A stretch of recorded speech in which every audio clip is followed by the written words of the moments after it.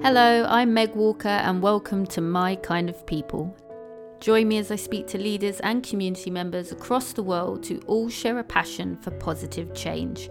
Each week we'll explore the power of community, leadership, passion and positivity, and the beauty that can be created when these values come together. Each guest has been a big inspiration to me and I'm grateful to call them my kind of people. I hope they'll be yours too. I'm so excited for us all to connect really soon, but until then, I'm sending big love, good vibes, and positive energy. Who are your kind of people? In this episode, it is my pleasure to introduce you all to Sissy Radford, a committee member of WISE HK, which stands for Women in Sport Empowered Hong Kong. And Sissy is also the podcast host of In the Changing Room, a podcast all about women in sport. Since the moment I met Sissy, I've been in awe of her positive energy, and I can tell you from experience that it only takes a few minutes of being in her company for you to feel empowered to be on the same positive vibration as her. Over the course of this episode, we will get to know more about Sissy and her incredible work to continue empowering women in the sporting world. She is a natural-born leader and her bubbly personality plays a key role in bringing out the best in others. I'm so grateful that she is a part of my community and my kind of people, and I'm excited for her to become your kind of person too. Welcome to the podcast, Sissy Radford. Oh, look at that. That was so nice. Thank you so much for having me, Meg. It's so good to be here. Oh, you are so welcome, and I speak only the truth about you. So as we are welcoming you to the podcast, Sissy, a fun place to start would be to give the audience a little insight as to how we crossed paths. So please could you tell them, how did we meet? Yes, I can. We met on probably a cold and rainy evening in September in Egham, because we met at university, at Royal Holloway University, through our women's football team. And we were both players at the club, I think for a couple of years together, maybe, certainly at least one. Yeah, no, I think it was 3 years. Were you a 2011 joiner? I was at fresh as 11. That was me. Yeah, so that was me too. Yeah. Oh, there we go. Yeah. So that's how we met, through women's football. There we go. Where all great friendships start, really. And what position were you again? Were you a winger? Oh, no, I do think my position on the field was questionable most of the time, but certainly my first year I went where I was told. Yes, as all first years do. Yeah. I think Powell was my captain. Powell was my captain in the first year for the twos. I think I started in midfield and eventually made my way to the back into defense. I'm not too sure. Well, whenever I seem to see you, you were like a little lightning bolt down the wing. I think I just remember being, certainly when like Chrissy Glover would be in goal and she'd just be like, sis, do this. And I'm like, okay. Just go where the wind blows. Exactly. We should probably add as well, for any international listeners, that we are English. So when we are talking about football, we are also referring to soccer. Yes, that's very true. Yeah, I come across that a lot here, actually, living in Hong Kong. I say football and people are sometimes a bit like, which one? Like, not the one with the big shoulder pads and the helmet, not that one. Yeah, we are lovers, not fighters. Yeah. I'm a non-contact kind of person. Yeah, exactly. Yeah, lightning bolt down the pitch, not hugging midway.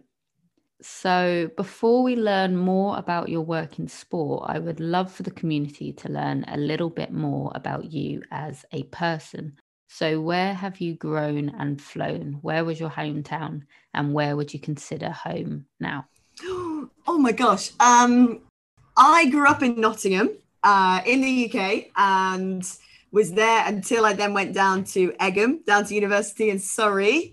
And actually at university, stayed there for probably just over another year. I worked at the university once I graduated and then stayed on, studied a bit more.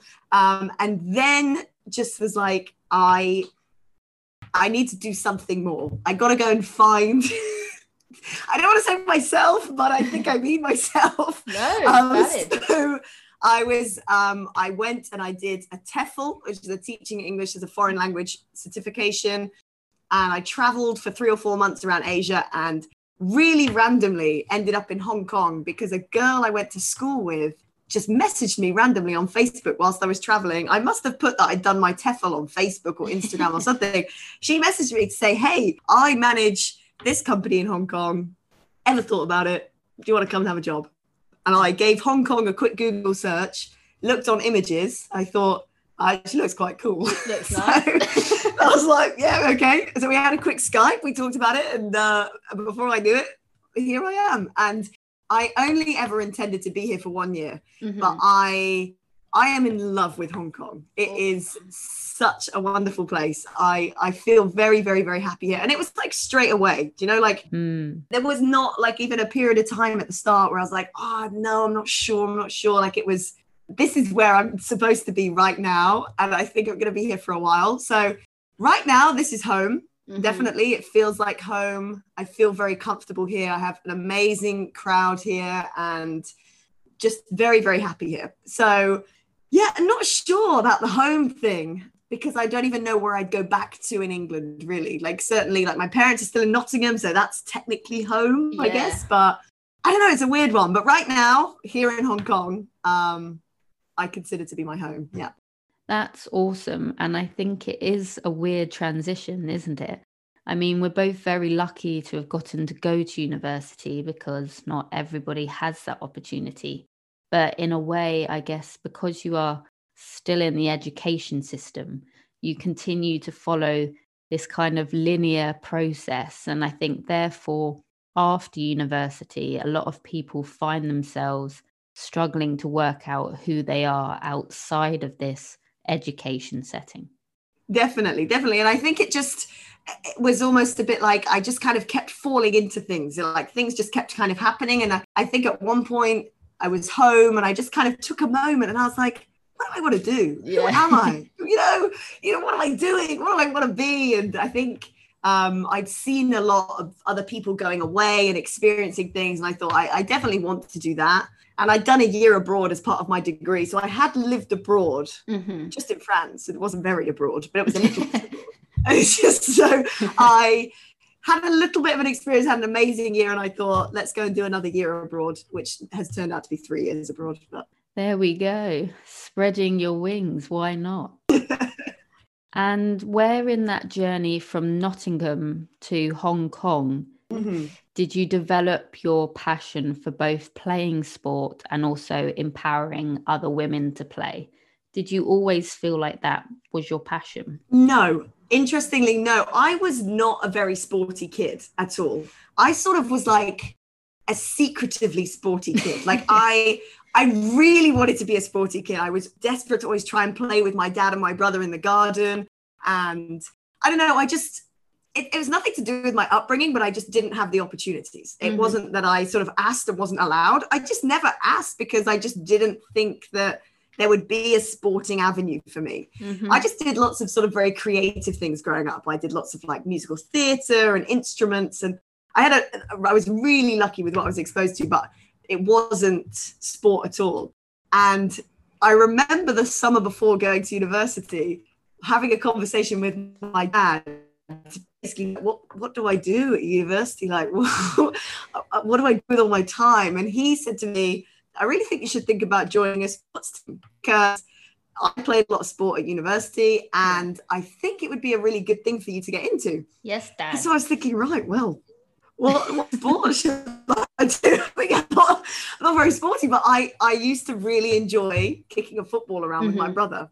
And I played a tiny bit at primary school, definitely not after the age of sort of like 10 or 11.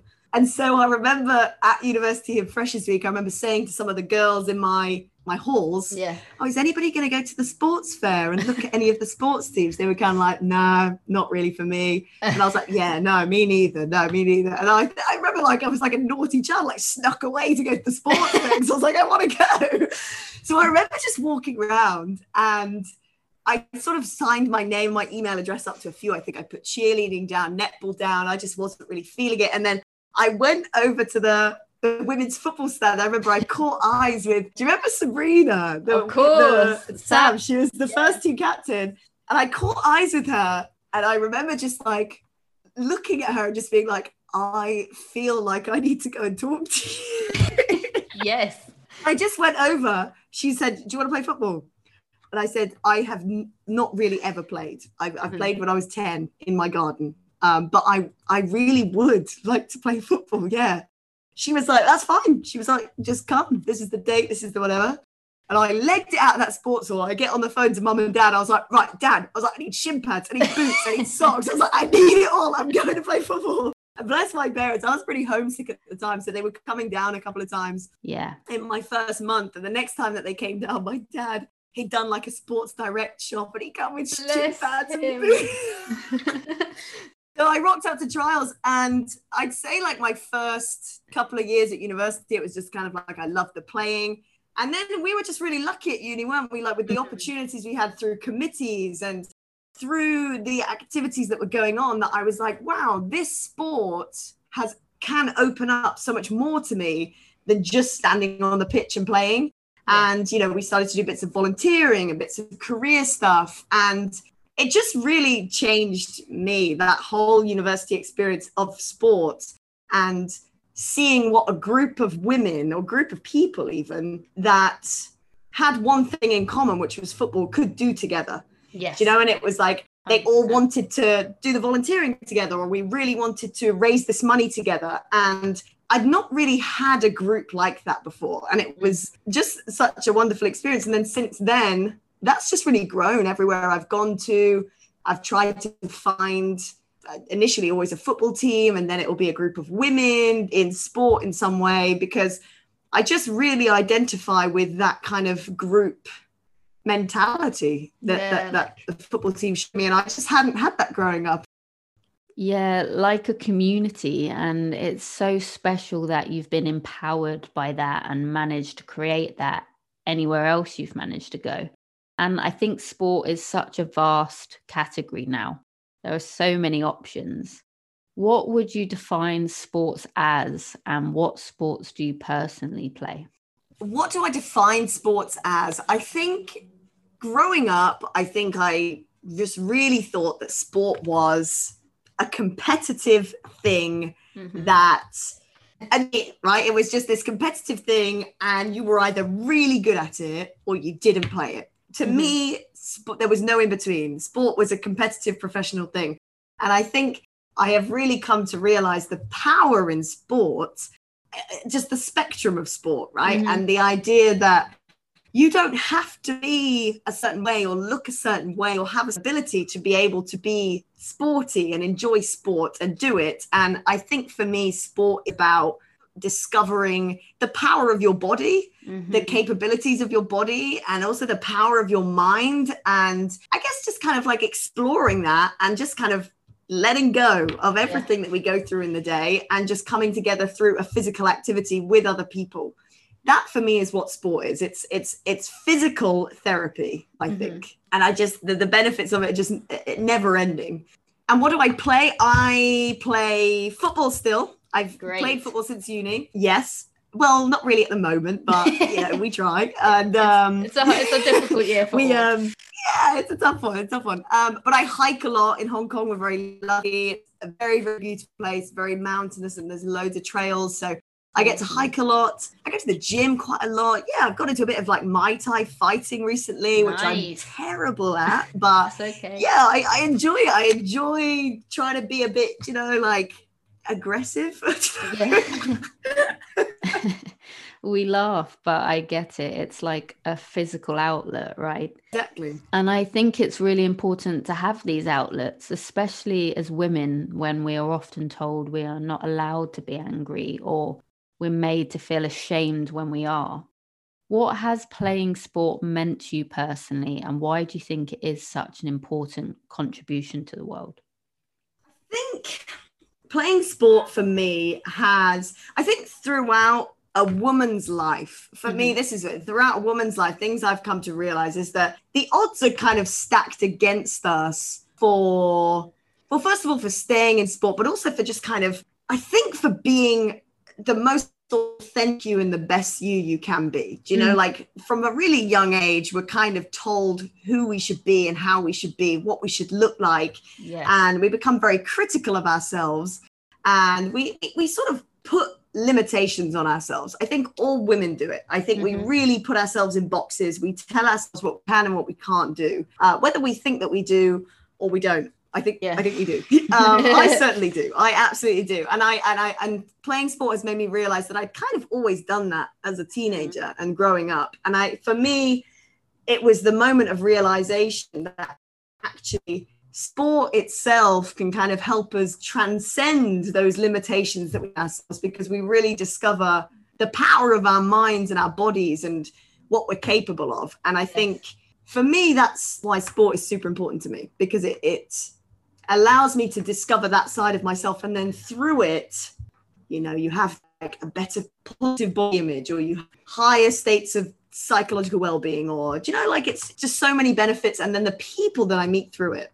And I wish I'd had it as a teenager. I wish. I think I'd have been such an awesome teenager if I'd had it. Like I really do. But I'm so glad that I was able to find sports, and I'm able to just kind of fight against the sort of pressures that women are under to change or to conform.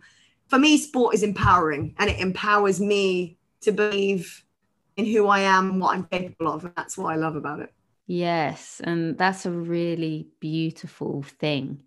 Did you have anyone who inspired you growing up? Did you have a mentor? And particularly, were there any women in sport that you looked up to, even if that was, as you say, a secret sporty girl? No, I think this is one of the main reasons girls drop out of sport, because I don't think there are many female role models, well-known ones that you can look up to. Growing up, I mean, I was exposed to many amazing women through, you know, the activities that I did, and my mum being one of them, yes, the closest to home. My mum is a huge role model of mine, and such a strong woman that I really look up to. And through things that I did through dance and through drama and through lots of other things, there were lots of women and older girls older than me that I looked up to and I really admired and that I thought were amazing. But certainly growing up, sporting role models, no. I truly thought sport was for boys growing up. I think there might have been a couple of girls in my school that were sporty, but it just, I don't know, it just wasn't me. It was not a realm I ever thought I could enter. I was just in my little box of who I was, with no belief that I could break out of the box and be something else. Yeah, and I think unfortunately a lot of women and girls could relate to that. Although I do think it has been hugely empowering over the last few years to see increased coverage of women-led sports and more platforms for female athletes. I think it's better representation that we've deserved for so long, but there is still such a long way to go. Do you think there are any misconceptions when it comes to women in sport, and how has this changed for you over the years and your experience with sport? I think you're right that there has been a huge change, and I think it's very slowly getting better. Yes. I think one of the main misconceptions, I think, in sport, in the professional realm, in terms of what we're exposed to, is that I think we need to stop comparing women's sports to men's sports, i.e. as the same kind of thing. Do you know, like, people will say all the time about Serena Williams, the greatest tennis player. People will say, well, I wonder if Federer could beat her. I wonder if Djokovic could beat her. But, do you know, we shouldn't be comparing them like that, do you know? And it's the same with the England women's football team. You know, people are constantly saying, well, the men would do this, but women's sports and men's sports are different things. And women's sports needs to be appreciated in its own right. And that is going to take a long time for it to stop being compared to men's sport, because all we know really is men's sport. We know men's football, men's rugby. We could all name 5 male athletes. We would struggle to name 5 female athletes. Do you know, like, it's just the comparison thing that I feel quite strongly about the world stopping. And unfortunately, it's a media thing. Do you know, like, the media has fed into the male sporting world, of course, because that's what people have interested in. But if the women's game was given more exposure, or women's sport was given more exposure, people would be interested in it. But I do think it will take a while for that mentality to shift between comparing the two of them. They need to be respected, appreciated, and recognized as 2 different games, as 2 different things. Definitely, I agree. And I think until women's sports are respected in their own right, then it wouldn't be fair to compare them. You can't compare them. No. You need to appreciate them as their own thing. Yeah. And I agree. I don't think that there is the same level of respect across sport at the moment. It just don't match up, do you know? Like women's football, for example. I always go for football. It's really what I know. Yeah. Women's football in England, let's say, didn't start up again until the late 20th century because it was banned for so long. We're so many years behind the men's game. It would be like comparing a child's physical ability to, someone that's been playing for years and years and years. And I don't mean to belittle the women's game by saying that, but what I mean is the men's game has had so many years of investment and interest. And the women's game, really, if you think about the timescale of it, is quite new. So I just think we need to give it time, we need to give it investment, and we need to give it a fresh kind of way of looking at it. It's a different game. I definitely think investment is a huge part of it. It would be like having a race and you've given one person a sports car and you've given the other person a push bike. Who do we think is most likely to come first? Yeah, exactly. Yeah, a competition. One person gets £1, the other person gets £100. They got to make something, or we know who's going to win. Exactly. Or who's going to have the better start. Exactly. And I'm so glad you brought up investment because it's so vital in making sport more accessible. The investments definitely need to be there for women in sport. And we're slowly starting to see more investment. But you're right. I think it's going to take a long time to see the shift. And I think there are still a lot of men who don't understand the frustration we feel in having to continue to wait. My dad and I were literally having this same conversation about football the other day.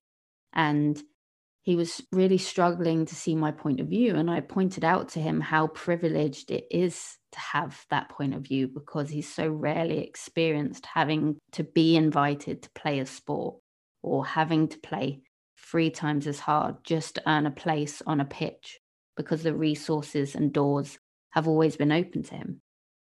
You mentioned that football in particular has been your sport. What has your experience been with team sports and how has this differed from any sports that you've played individually? Team sports for me are just therapy, to be honest. I adore team sports, and I think there's just some real magic in team sports, just the idea that you get to know this group of people, and sometimes you don't even get to know them.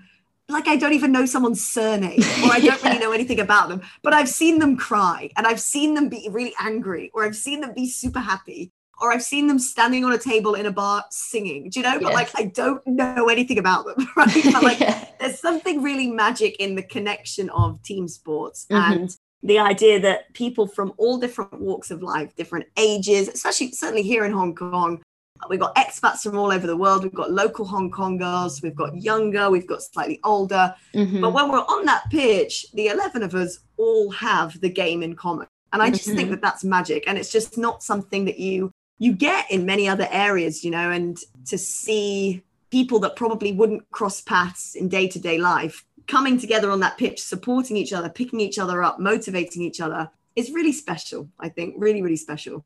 I think with individual sports, there's only so many times you're really an individual. Let's say with a swimmer or, I don't know, a runner or something, they will always have a team around them. And I think the importance is the team thing, right? It's never really just you. You can achieve very little on your own. And, you need your coaches, your mentors, your supports, your psychological supports, your physical supports, your nutritional supports. And it's always a team, I think. Just very lucky that in the sports that I've played, there's always been quite a lot. And, they've always been women that I've really, really connected with and identified with and just had such fun with. Even last year, my football team here in Hong Kong, we had a really bad run. We were in Division 2 and then we won and we went up to Division 1. And oh my goodness, we were not ready for Division 1. Truly, we were getting battered, but we would just, we would turn up to training in the week. We would pick ourselves up and we'd be like, do you know what? Let's just give this a go. And we put our boots on a Saturday night when our games were, and we would all kind of look at each other. We would know what would be about to happen. Yeah. We know it's not going to go very well. We're looking at the other team. They're doing this drill. They're all putting balls in the top corner. So we're like, we know what's going to happen here. We know that this isn't going to go very well. But, you know, we stuck together, and until that last minute whistle, we were encouraging each other and we were pulling each other up and we were motivating each other, and no one gets at each other, you know, no one gets annoyed with one another. And yeah, it feels like poop to lose. See the balls going in the net, it feels rubbish. And it's, you know, it's not a nice feeling. But I think when you can find a team that can come off of that pitch and they can give each other a hug and they can kind of just be like, let's go and have something to eat, let's go and have a drink, you know, it is what it is. Yeah. And we get on with it, we take something from it, and we go again next week. Amazing. I think it is special. Yeah, I think it's such a good attitude to have, and I totally agree. I've always found team sports to be like a community, or at least I've been lucky enough to feel like I'm part of a community when playing them. And you're so right, it feels so magical having gotten to experience that. It feels so great to be able to come together with others to reach for a common goal and a shared passion. And I've mentioned it earlier, but I've always found you to be such a natural leader. How do you think your involvement in these team sports has contributed to your leadership skills? And do you feel a greater sense of responsibility to accomplish a goal when you are working as part of a team? Well, that's a very nice thing to say, first of all, about being a leader. Very welcome. I do think that playing team sports has added to my kind of the way in which I hold myself accountable. Do you know, when you're in a team, if I don't turn up to training, I am letting quite a lot of people down. Do you know, I'm not just letting myself down. I'm letting a group of people down, or I'm changing something that the coach had planned, do you know? Mm-hmm. And so I think team sports has made me more of a responsible person and has helped me to hold myself accountable a lot more. In terms of leadership, yeah, I think everybody in a team sport, even if you've never had a go at being the captain or you've never been in charge of a team, I think everybody in a team sport takes a turn at being a leader, whether they know it or not, because there's going to be a time where even the biggest characters on the team or the most confident, they need a little something, you know? And I think that you naturally develop good leadership skills through playing sport, whether it's, you know, taking an initiative to organize a social activity, or taking an initiative to run one more lap, or do this one more thing, or keep going for these last 5 minutes. I think I remember the first time that I spoke on a football pitch. I think at Holloway at university, I was just so scared. And I remember any captain or coach would always be like, girls, you need to talk more. None of you were talking on the pitch. But I was like, your voice I am so embarrassed to open my mouth. I have no idea what to say. I'll say the wrong thing and something will go wrong. I know it. Yeah. So I was just so scared. But I remember the first time, I think I might have just said something like, go on, really, really quietly. But as soon as I started to do that, do you know, I feel like once you can shout on a football pitch to your team to be like, girls, let's go. Yeah. 5 more minutes, keep going, next time, blah, blah, blah, blah, blah. I feel like once you can do that, you can kind of do anything. Oh, it's so empowering. Yeah, it is. And I think, I do think that everybody on a team, whether you are the technical leader or not, leads in some way. Definitely. And it's funny that you told your story about the Freshers' Fair and Sabrina Purser, being the first person you spoke to, because she was also the first person I spoke to, and I was always so inspired by her on the football pitch. The Holloway team used to have a phrase called Sab's ball. Yeah. You just hear Sab's ball. Yeah. She was such an incredible defender. And I remember, as a woman who was only 2 years younger than her, I had so much admiration for her and how she was able to have so much ownership over that ball. She just had this mindset of, that ball is mine and I'm going in. Yeah. And I was completely blown away by that. And it got me starting to think, wow, yeah, I could do that. I mean, I couldn't. It still took me a lot longer to find my courage and my voice on the pitch. I'd really like to be able to do that. I remember Chrissy Glover was the same. I just remember watching her one game like, oh my gosh, she shouts so much. How does she have the confidence to shout like that? Yeah, they just had this fearlessness that I had so much admiration for, and I think many of us could aspire to. So thank you, ladies, if you are listening. It was so inspiring, even just the symbolism of a woman taking an opportunity and taking ownership of that ball. I was like, yes. It's so empowering, yeah. As I mentioned in the introduction, you're also the host of In the Changing Room podcast. When was that created and what do you hope it will contribute to the world? Yeah, this was, do you know, for a few years I've wanted to start a podcast, and I've just kind of been going back and forth with ideas for ages, thinking, what will I do? Do you know, I love to talk, Meg, and I have a lot to say. And I just kind of felt like everybody around me was getting sick of hearing me. So I was like, fine, I'll do a podcast then. I'll say it to a microphone. Exactly. And you don't have to listen, but you should listen. Yeah. So the idea was kind of born around this time last year, I would say, around the end of 2019. And then I got it going around March, April time, sort of like took advantage of this COVID situation. I was like, here we go. I have a bit more time on my hands. Let's do it. Let's go now. And I think in the last couple of years, I've kind of, similar to what you sort of asked me earlier, I've questioned what it is to be a woman in sport. Like, what does that mean to me? What does that look like? And coming to Hong Kong, I, for one of the first times since university, met a lot of people that were not sporty, a lot of women that were not sporty. I think because at university, I just got in this bubble of women's footballers. Yeah. And then after graduating, all my friends were women's footballers, right? And I played for a team.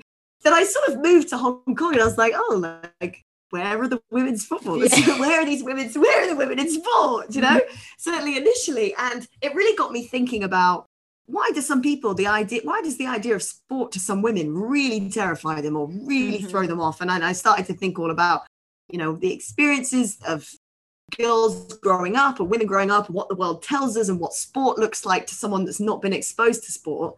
And I kind of just wanted to create something that I guess raised awareness of every woman that's in sport. So whether it was an Olympian showing off an amazing athlete that has trained her whole life to be the best she can be, or whether it was a woman that is a teacher or she has a job in business and actually sport is a hobby for her and it's a really important hobby for her. Yeah. I really believe that there is a place for all women in sport and that sport has a place for all women.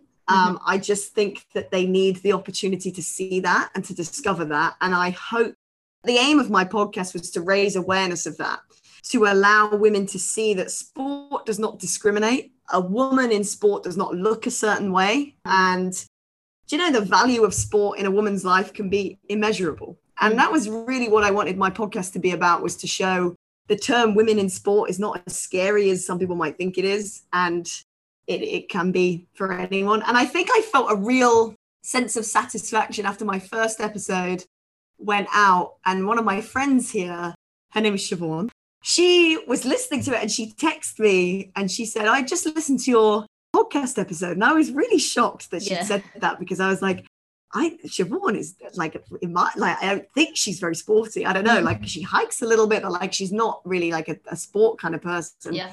She was like, I'd never really thought about being sporty and I'd never really thought about playing sport. But your podcast has really made me think about maybe I could be sporty, or maybe I could try sport. And I was like, yes, I think I was on a bus at the time. And I wanted to just like knee slide down the center of the bus. I was like, yes. I was like, I'm so happy. So that's awesome. For me, the podcast is just to try and make the Siobhans of the world realize that there's a place for them to play sport and it's for everyone. And we should get the girls in it from young. Even if you've missed the boat, as you might think, there's a time, there's a place for everyone. And I really think everybody should be exposed to in what I believe to be the life-changing benefits of playing sport. Yes. And I, for one, am so grateful that you've created the podcast, not only for all of the Siobhans in the world, but for all of the other names too. I think the work you are doing is so important, and it makes me feel really hopeful, especially for young women who are growing an interest in sports. I think it's so powerful to hear the voices and experiences of other sporting women. And I know it's a platform and a level of encouragement that would have had such a positive impact on myself growing up. Because when I was younger, I definitely was, and still proudly am, sporty spice. But despite loving sports, I didn't ever feel fully accepted into those sporting communities back then. And I hadn't had the greatest sporting experiences. Like yourself, I really loved to play football, and I grew up watching my brother play every weekend. And being a very outgoing child, there was no way I was just going to stand and watch from the side of the pitch. I was like, I want to be involved. But when my parents and I looked into how I could play football, there was such limited options for me. There were no local girls' teams around at the time. So if I wanted to play, I had to be the only girl on a boys' team. And even if I was allowed to play on a boys' team, it was often not met with a very welcoming reception from both the boys and, embarrassingly, some of their parents too. And unfortunately, if I did want to still play football, then it had to be part of some extracurricular activity after school, because even school curriculums at the time did not value football as a female sport. The message was very much that they'd prefer girls to play sports like netball. Mm-hmm. And even at break times, when we should be playing football in a playground for fun, I'd always be so envious of the boys who could just rock up and play. Oh my gosh, I was always dying to play with them, yeah. Right? So girls could never just play football in the playground. We always had to work and train twice as hard as any of the boys just to prove that we're even worthy of a place or a pass on the pitch. But even with all of those negative experiences, I still count myself so lucky to even have had an after-school girls' football club at primary or secondary school, as I know many girls didn't even have that as an option.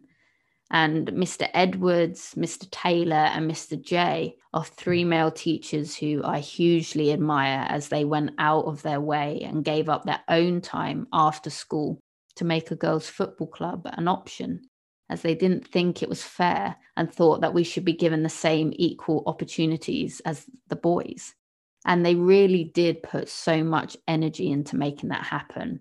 And so I will always be grateful to them for striving to make that positive change. So like yourself, it wasn't until I was 18 and I went to university that I finally felt fully welcomed into the sporting community. Mm-hmm. And it was so powerful to hear your experience at Freshers, because I can still remember my absolute amazement and excitement when I turned up at the Freshers Fair. And not only did they have a women's football team, but because of the high demand in our year, they had decided to create 3 teams. It was like Christmas Day. And I just had this overwhelming feeling of joy and acceptance. Do you think it's improved at all since university? Do you think it is easier now to find those opportunities? I think that we should acknowledge that it is still terrifying for women to get into sport, and especially women that have not played sport. Like I imagine now, I think of some of my friends now as mid to late 20-year-old women, and even women older than that. The idea of rocking up at a training session for a sport because you want to give it a try is terrifying. And I think a huge amount of credit has to be given to any woman that tries to do that, because it is scary. And I think what needs to happen is there needs to be, well, first of all, the grassroots game needs to change, right? So there needs to be more opportunities for girls that were like you and I, that just wanted an easy way in to play football, right? Or to play a sport. grassroots needs to be hugely improved. And that is getting there. There are more opportunities. I don't really know many kids at the grassroots age, but like, yeah, that I believe that is improving. One thing I feel very passionately about now is creating opportunities for the everyday woman to play sport. Yes, and I think this is so important. Last year, I helped to set up this initiative called Hong Kong United, which was basically Hong Kong has quite like a perfectionist kind of culture, especially for women, right? Like, if you're not really good at something, you shouldn't do it. That's like really a thing here. You should be good at something. And it's quite embarrassing not to be good at something. So there are 0 recreational sporting things for women, really like an entry level thing. And my coach and I last year, we realized this. And so we set up this initiative. We always had training on a Monday night. We set up this thing together that was called Hong Kong United. And basically we just put out word around Hong Kong on Instagram, on everything we could, that we had a whole pitch. Our women's team had a whole pitch, and we would move to half a pitch, and the other half of the pitch we would just open for any woman that wanted to come and kick a football around. You can wear your Converse, you can wear your denim shorts, you don't have to have any of the gear, you don't have to have any idea, just come and kick a football around. It's totally free, and just come and have a go. And I think maybe we had 5 turn up at our first session, but after 5 sessions, we were engaging with, I want to say, around 20, each week. And people would really be like, this is amazing. Like I would look over, because I would train with the women's team. I would kind of hop over a bit. I would look over, and there were women there from the ages of 18. I don't like to put a number on women, but I'm going to say up into the 40s, some of the women that were there, maybe older. They were laughing like they were kids, and they were just having so much fun, and it was just so magic to see. And so I think one thing that needs to change is those kind of opportunities for women, because we need to create safe spaces for women to come into sport. Because if you haven't played sport and you haven't done it, how do you start? Do you know, how do you get into that if you haven't had the university opportunity like you and I had, or the opportunities as a teen, or you haven't had a friend to take you along? How do you do it? It's terrifying. And so I think one thing I'm quite committed to now is I hope that wherever I go, whatever I do, I hope that I will try to create those opportunities, because I think it's really scary. I don't want it to be scary. For sure. And I absolutely love what you have created. I think it's incredible what you've managed to achieve with that team. And I really do feel the same with your podcast.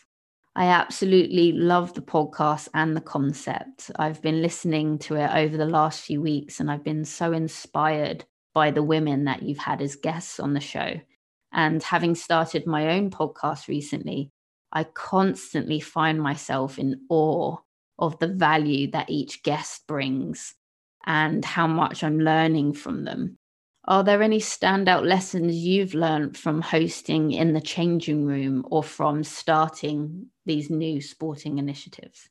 Oh my gosh, from in the changing room, I would say every guest I interviewed taught me something huge and inspired me in a different way. Each person inspired me in a different way, whether it was to learn a little bit more about my health as a woman, or whether it was to push myself that little bit further to achieve something, or whether it was to try and be a little bit kinder to myself, my mind and my body. They all taught me something. And I really took something away from each person, and I'm so grateful for all of them. But the whole experience for me, it just confirmed for me that the women's sports community has the power to be so influential. And the women certainly that I've interacted with through the podcast that are in this sporting arena, I want to say, that was the word that came to me. I think it's a sporting word. They are so empowered, and they're so strong, and they're so sure of themselves, and they're just very, very self-assured people. And I believe that sport has given them that, I'm sure, amongst other things. But I think that was my biggest takeaway, was that these women are so amazing, and they all have one thing in common, which is that they're all sporty. So that was my biggest takeaway. Yeah, and the dedication that each guest had shown to their sport. And every woman you have interviewed has been so humble about their achievements too. Right, I know. Such nice people. I was like, wow, these people are all so nice. Yeah, I was listening and thinking, are you hearing what I'm hearing? Because everything you are saying is so impressive. I'll say it one more time. Yeah. You went to the Olympics. One more time. You went to the Olympics. Now, be a little bit of a sassy celebrity for me, okay? Yeah, they truly are incredible, and they each have their own inspiring story. And you are also a very inspiring host, Sissy, for so many reasons. But as well as the podcast, you are also a committee member for WISE HK. And it really does seem like you are taking every opportunity that you can to connect with other women in sports. As both a member and a leader of sporting communities, what does community mean to you? And how has your idea of community evolved as you've grown as a person? I think definitely, yeah, because I think to me, community starts with yourself, right? And so your one constant community will be who you are. Yeah. And that will be your constant. But other than that, I think your community changes all the time. And I think now I see community as the people I have around me. And I think that based on who you are, you will attract similar people to you. Always. You attract the people that you are quite similar to. And eventually then you will have your little community of people who share your beliefs and your ethos. And together you kind of build and demonstrate kind of how you want to operate. Since being here in Hong Kong, I've managed to find myself with lots of women in sport. And I surround myself a lot of the time with very like-minded women. But I also think, like WISE, as you were saying, I also think then, so there's you, I sort of see it as almost like a multi-layer thing, like an onion, right? So there's you, and then there's your shared beliefs community, and then there's the outer community that you interact with all the time. Yes. But maybe you don't have loads in common, but actually you influence them with your beliefs and they influence you. So for example, here at my work in Hong Kong, I'm a teacher and we have sort of like receptionist staff who are local Hong Kong people. And the journey I've had with my receptionist and my admin staff has been remarkable because we are in each other's communities. We see each other every single day, but we are such different people. They will say things sometimes, like if I come in with my sports bag because I'm going to play football in the evening, they'll say things like, why are you doing that? Why? You shouldn't do that. Like, you shouldn't run around. You're a girl. Like, leave that for the boys. Yeah, or like, I wear my hair up a lot and I always wear trousers. And so they'll often tell me I look like a boy, like a lot of the time. We have very different cultures and ways of saying things and ways of communicating things. But I would like to think that I have influenced them a little bit by talking to them about how it's okay for me to wear my hair in a bun and wear trousers. Like that doesn't mean anything. Or, actually sport is for women too. And maybe you guys could try, like maybe we could try. And I went hiking with one of them once, which was like a huge breakthrough. We had to go buy trainers for her. They go hiking. But I think you have that outside, and they bring things to me as well. They teach me a huge amount, that their culture here and the way they think has really influenced me as well. And I think for me, that's sort of how I see community. So me, and then the people that I really share values and beliefs with. And then like everybody else who I think it's really important not to just kind of shut the door and be like, you're really rude. I can't believe you've called me a boy for the 5th time this week. I'm going to try and converse with you and try and understand why maybe you think like that, and understand that you think like that because of where you've grown up and maybe what you've been exposed to, not because that's necessarily what you think. That's what I see. Yeah, and I think that's so important, because if we shut the door on our differences, then that person will never feel like part of our community. And we'll never be able to learn from each other. Yeah, exactly. And I'm really happy to have those conversations with them. I'm really happy to talk to them about being a girl that runs, like running around. It's okay. And yeah, I'm really happy to. And I'm really happy to learn from them as well. And I think it's a two-way thing. You're right. And I think that exposure is really important. It's like you were saying about the surprise of seeing a girl in trousers. But where we come from, that's now pretty normal, and we are seeing that more. With my students as well, my students all the time, they'll say, why do you not wear more makeup? Why do you not try a bit harder? Why do you always wear your hair up?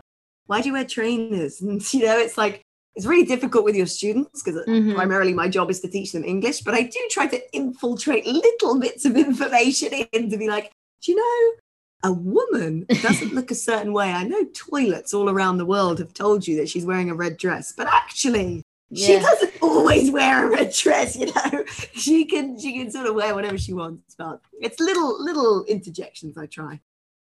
Yeah, and it's these conversations that are so important. And I think it's vital to have role models that are different from you. Otherwise, we're all aspiring to be the same. I think it's such a key thing that you've picked up on there, because it's really important to bring people into your community that do have different views from our own, because that is what really does encourage us to evolve, right?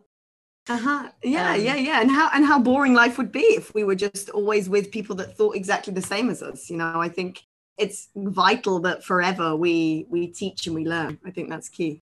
100%. And I must say, I think from the second I met you, I don't think I've ever seen you without a smile on your face or laughing, either off or especially on the football pitch. I'm aware that, of course, it's not possible to be 100% positive 100% of the time, but you so often manage to bring this positive energy to the spaces that you enter. How do you try and keep your positivity? What motivates you?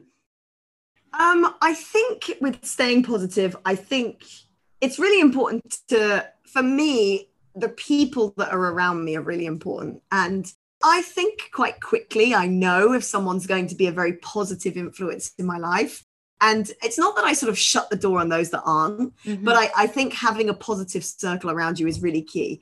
Having friends that build you up and support you and motivate you and encourage you is really, really important. I think one thing that I've really tried harder to do this year, because it has been a hard year for all of us, I think gratitude, and I've read a lot about gratitude and I've listened to a lot of podcasts about gratitude. And it's really easy, I think. I listened to one podcast once that basically said, we could all do 3 things that we're grateful for every day. Easy. Health, friends, family, fine. But I tried this technique based on this podcast of really trying to give specific things you're grateful for. So I tried to do it before I fall asleep. I used to write it down, but I don't anymore. I just kind of do it mentally. Yeah. Just as I put my phone away and I lie there and I think, okay, I'm going to try and pinpoint 3 things in my day that I'm super grateful for, that were really great. So whether it was a child I teach that is usually an absolute nightmare, it's actually quite pleasant today. I'm really grateful for that. Or whether it was, I don't know, it could be anything. It could be very specific. So I try and do that. I try and give myself a lot of positive self-talk. Yeah, I don't know. I name my negative thoughts and I name my anxiety. So it's almost like a character. So like she's called Nancy. My anxiety is called Nancy. I love it. So when I feel negative or I feel anxious, which by the way is a lot of the time, like I feel very anxious a lot of the time. Anxiety is something I struggle hugely with, but I know who she is. I talk to her. I'm like, Nancy, I know what you're doing. Like I not know fooling me, Nancy. You're not fooling anyone. Nancy, not today, Nancy. But I think, it's that. It's kind of just talking nicely to yourself, being kind to yourself. One thing my mom, and she didn't come up with this. This was someone famous came up with this, but my mom used to always say that everything will pass. I think the famous quote is, "This too shall pass." Yes. Right? And I think that this can be a really, really grounding thing to tell yourself. So if you're having a bad hour, a bad day, a bad week, knowing that it will end, that it will inevitably end, it's not going to last forever. For me, helps. If I'm having a really bad moment or I'm having a really terrible night's sleep and I'm awake and I'm worrying, just knowing morning will come. And if I'm having a bad day, the night will come. But that is a double-edged sword, because it can be quite terrifying if you're having a really wonderful period of your time to think it's going to end. So that one, it's taken a bit of time for me to kind of work a good balance with that one, because it's both reassuring and terrifying at the same time. But I think just trying to see the gratitude in things, trying to be grateful, talking nicely to myself, reminding myself of the things that I'm doing well at, having good people around me. I try to give off to other people what I would like for them, talking nicely to them, supporting them, motivating them, and knowing that the negative is fine. I think I struggled with that initially, where I was like, why do I feel like this? Why do I feel anxious? Why do I feel negative? But just coming to terms with the fact that it's okay to have a rubbish day or a rubbish week. You can't be 100% all the time.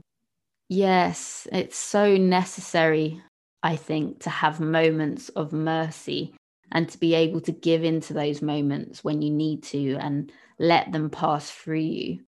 It's always about coming back to the present moment. And I can relate so strongly with a lot of what you've just said, to the point that I did a 10-day meditation retreat a couple of years back to try and help combat my anxiety. And the biggest takeaway lesson I learned from my experience was this will also change. So I've actually since designed a ring for myself that I wear every single day that has the words, "This will also change," scribed on the inside of it. And that always reminds me that I'm going to have good moments in life, and I'm also going to experience bad moments. But each one of those moments is necessary, and each one of those moments will pass. And it's like you said, it's learning to create that balance, that equanimity of being present and enjoying those good moments, but also knowing that the good moments won't last forever. But it's just as important to learn that the bad won't last forever either.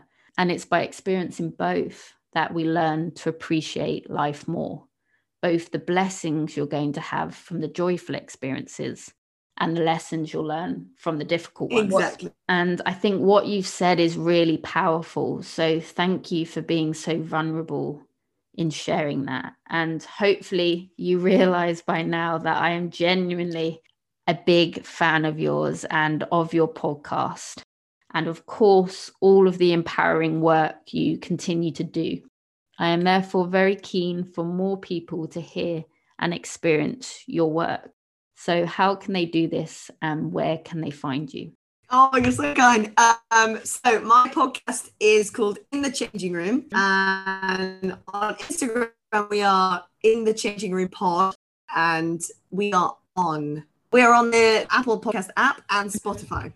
Just In the Changing Room. That's where we are. And yeah, I'm starting season 2 in this month, and yeah, got some good people lined up. We're gonna go again, do another batch, so I'm very excited. So yeah, I really appreciate you listening as well. It's so nice. I love hearing that people are enjoying it and people are listening, so I hope to keep doing it for a little while.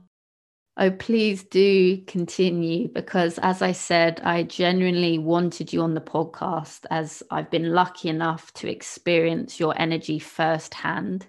And it's been incredible to see your journey and how you've continued to grow and empower other women. The podcast is such a beautiful and important resource. Just from this conversation alone, we've discussed that as two 27-year-old women, we've both had similar experiences in feeling like sports were not fully accessible to us. And the more guests you have on your podcast, the more it seems to be becoming a common theme. So yes, In the Changing Room, go check it out. I wished I'd had that resource when I was younger. And please be inspired by all of these incredible women, Sissy included. So before we end the show, Sissy, can you think of any last words of positive advice that you would like to leave us with that have served you well? Positive words. I think one thing, I've come back to my mum. My mum's always told me some good things. I love your My mum has always said to me, and this is something that I carry with me as a really reassuring thing. From a very young age, my mum has always said that you are always going to be a work in progress. You will never be the finished, shiny product that true. Society tells us that we're going to be. We're never, ever going to arrive, she used to say. You can be whatever age and still not have a clue. She used to always say, she said, I don't know anything. I haven't got anything figured out. I don't know what I'm doing. Mm-hmm. Maybe I don't even know what I'm passionate about yet. Maybe I haven't even figured this. And I think just stopping to compare yourself to other people, to where they're at, what they're doing.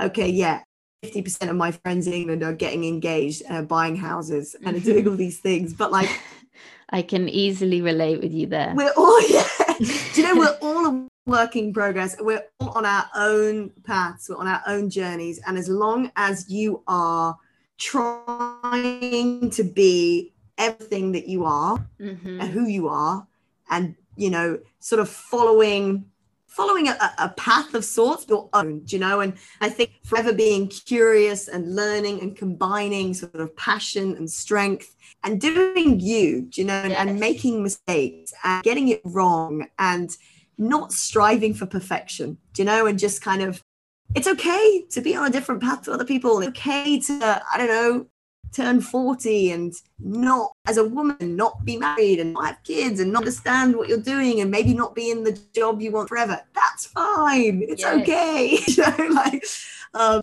I think that is something I remember a lot. We are a work in progress. We always will be. Yes. Being your messy, authentic self. That's the universal truth that we've all got. Cissie Radford, it has been so much fun to talk to you. Thank you for being vulnerable and for bringing your true self to the conversation today. I love and appreciate you. Thank you for always trying to connect and empower people in any space you enter. Thank you for being such a strong advocate for women in sport. And thank you for being my kind of person. This is the best way to spend a Saturday night. I enjoyed this a lot. Thank you so much for having me, and I'm good with it all. I hope it goes great. I hope it goes really well. It has most definitely been an evening well spent. Thank you so much for your time and energy. Thank you so much for listening to this week's episode of My Kind of People. I hope you felt the positive energy from this week's guest. If this episode was of value to you, then please rate, review, and subscribe. It's so greatly appreciated. Thanks again.